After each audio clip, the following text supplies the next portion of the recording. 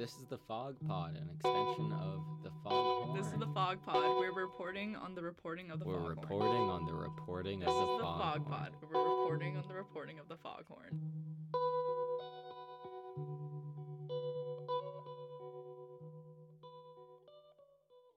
From the San Francisco Foghorn, this is the Fog Pod, the Foghorn's official weekly podcast.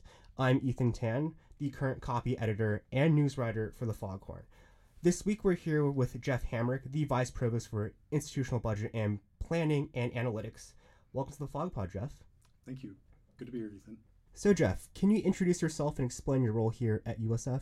So I'm a professor of data science. I teach in the Master of Science in Data Science program that's offered at our downtown campus.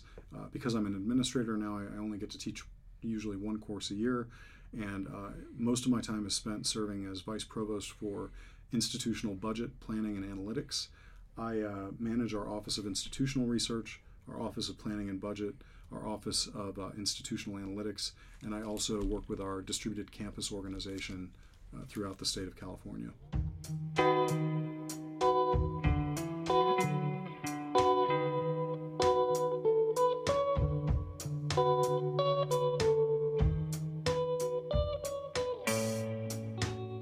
We're here this week to talk about the 4.4% increase to tuition and the subsequent increase to the cost of education, as was outlined in President Father Fitzgerald's email on Tuesday, March 26th to the USF community. Why the increase, Jeff? There's three things that we can talk about here. There's tuition, there's cost of education, and there's cost of attendance. And those are three different things in the industry parlance. So cost of education is going to include an estimate for room, board, and fees.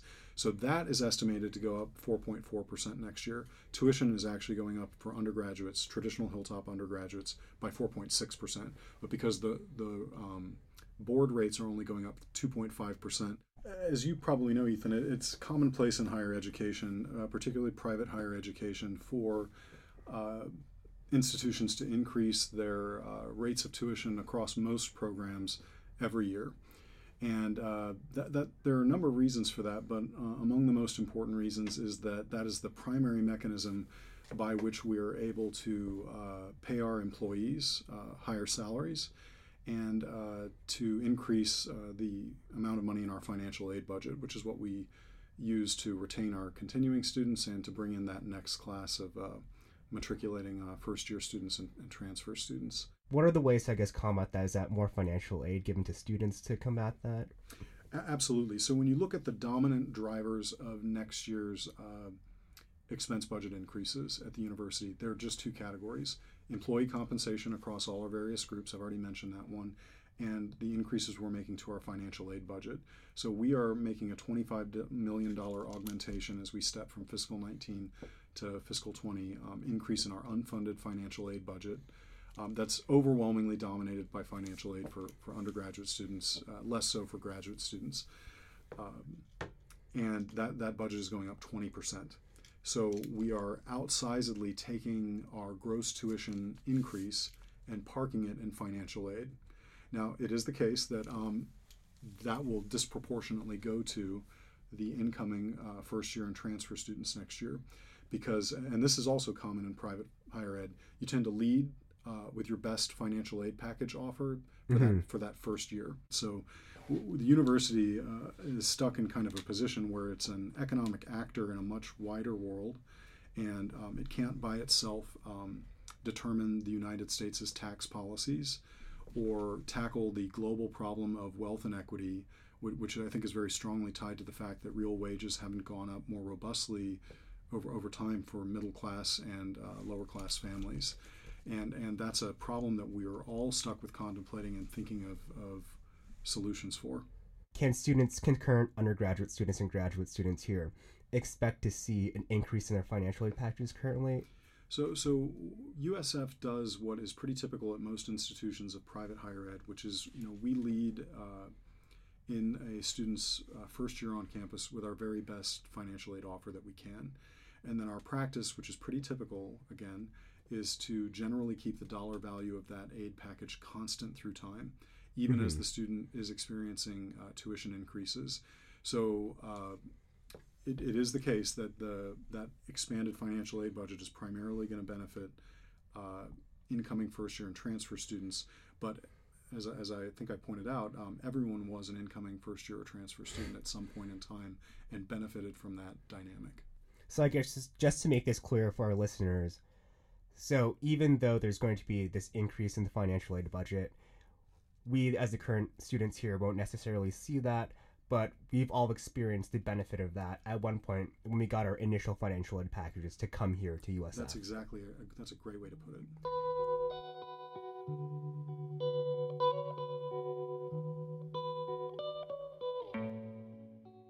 I guess the next upcoming fiscal years, can we expect to see another increase or minimal increases over the next couple of years? Well, it depends on how you think about that 4.6% tuition increase. I view it, here's an argument as to why that should be viewed as not particularly large. The current Bay Area inflation rate is about 4%, and it's higher than it was right after the Great Recession of 2009, when the Fed was pumping liquidity into the economy and holding, and basically people's unwillingness to invest and hire kept inflation down. Now that inflation's picked up a bit in the Bay Area, having a slightly higher rate of tuition increases is actually probably appropriate.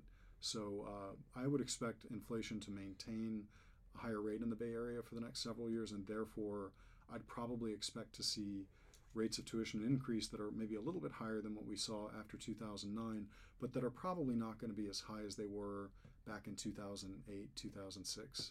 Is there anything you would say to a student, I guess right now on the university campus, if they were to approach you as you manage the budget of the university? What would you say to them if they asked you why is there going to be an increase to tuition or the cost of attendance? Right. Well, I think when you look at the increases in expense budgets that have been authorized by the president and just last week approved by our board of trustees, you see what the priorities are, and the priority is people, and that's investment in our people through an expanded financial aid budget. That's our students, and employee compensation increases for our gardeners, laborers, engineers, our part-time faculty, and our full-time faculty. So those two broad categories of expense budget increases actually definitely exceed the gross tuition increase. So that's why we're doing this here. There's a tendency sometimes for students, investment in people like that, augmented investment in people is harder to see, right? Mm-hmm. It's harder to see that your professor's getting 3% more pay this year than they were last year. It's harder to see that a person who's socioeconomically disadvantaged got an even more amazing financial aid package than a similarly situated person did the prior year. It's different from buying a climbing wall or renovating a swimming pool or something like this. So students sometimes ask, why can't I see these tuition increases, their impact more? And the answer is it's because their impact is primarily in people.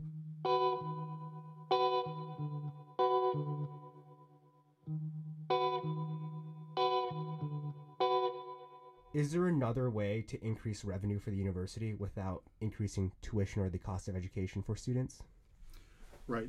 There are some minor things that we are doing as we move from the fiscal 19 budget to the fiscal 20 budget. For example, we're increasing our interest income budget because interest rates have gone up a little bit, and that means the university makes a little bit more money off of its cash balances. But interest rates both go up and down, and so that's not exactly reliable for the long term. I think the long game at USF is going to be controlled by how well we do with fundraising activity, development activities over the next 10 or 20 years. That's why one of the president's highest priorities is the success of the current $300 million capital campaign. That capital campaign promises to deliver endowed and current use funds that will mostly go to scholarship, but also go to support facilities renovations and to support enhancements to or new academic programs. And if you look at schools that are financially stronger than USF, one thing that characterizes them is they have a larger endowment and greater endowed resources. So that's a way to effectively get another party in play, i.e. the money of our alumni and stewards and donors, folks that care about the university, to help relieve pressure on the operating budget, particularly on the financial aid budget. So I guess you're talking about the capital campaign. Can you explain to our listeners what that is? Yeah, so first of all, the guy who's the head of the operation there is Peter Wilch, our Vice President for Development, who's doing fantastic work. Capital campaign is an extended period of time in which a university sets out to raise monies. Sometimes it's corporation and foundation monies, but it's just generally you're looking for current use gifts that can be expended immediately, as well as endowed gifts that will exist in perpetuity and throw off an income stream that will support some activity at the university. Very typically, universities move from one capital campaign to the next. They often begin with kind of a quiet phase or a nucleus phase, and then a quiet phase, and then a very public phase where you're rallying all of your stakeholders to kind of meet the targets. And the goal is to substantially and materially and importantly increase the envelope of resources that the university has for important things like student financial aid or renovation of our facilities.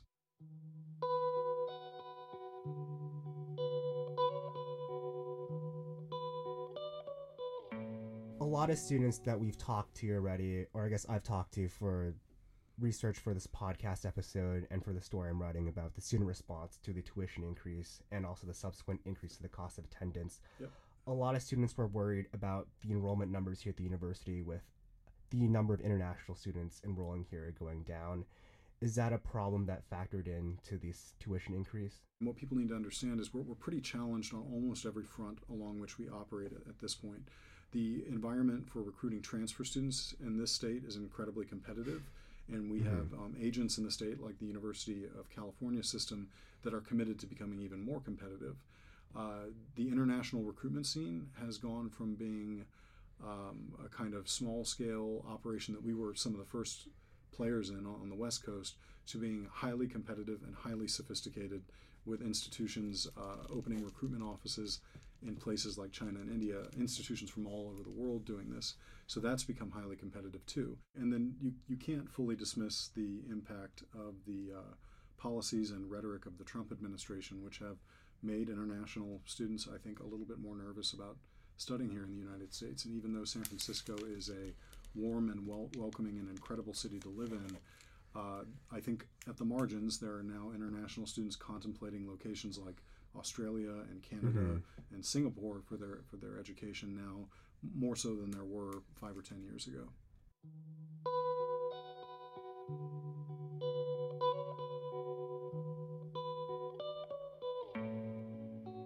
So earlier you mentioned the Operating Budget Advisory Council, which is a newly proposed committee here on campus to deal with the budget.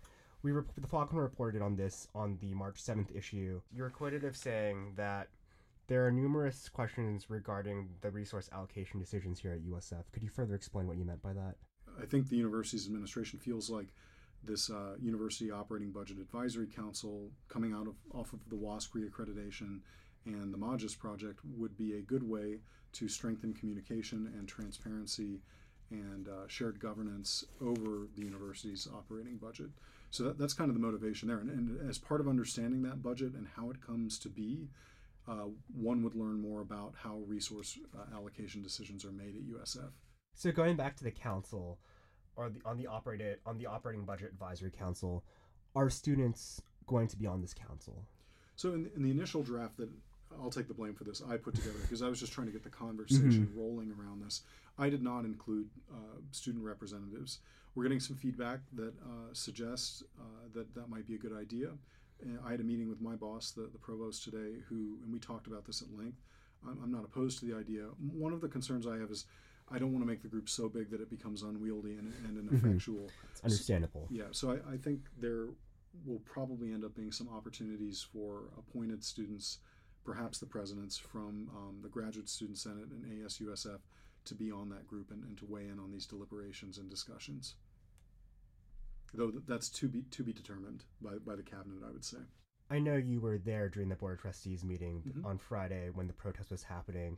Could you say how the Board of Trustees received the protest? I think the Board of Trustees had been apprised of the protest. I think that in some cases they spoke with students outside, and they'd been given some guidance and talking points from the university's administration about how to engage with and interact with students. But frankly, when the board gets together for a meeting like that, it has a number of kind of must-do business items that it has to tackle, Mhm. and, one of which was, by the way, the approval of the university's fiscal 20 operating budget.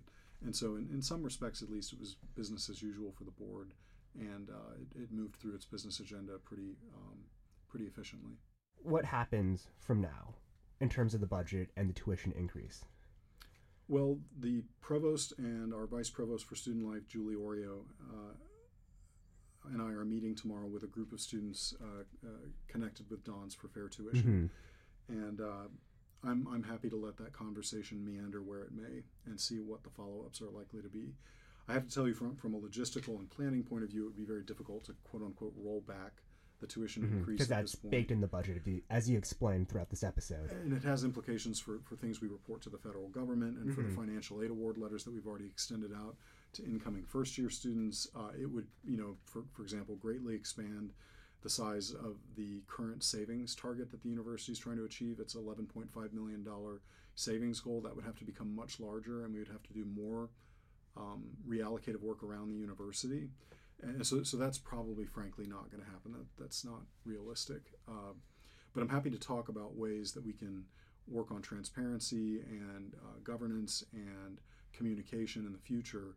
But it's very likely that tuition increases, which have been a fact of life in American higher ed for many years, are going to be continuing on a forward-going basis, and they're probably going to be somewhere around the Bay Area CPI rate, the inflation rate, for, over the next few years.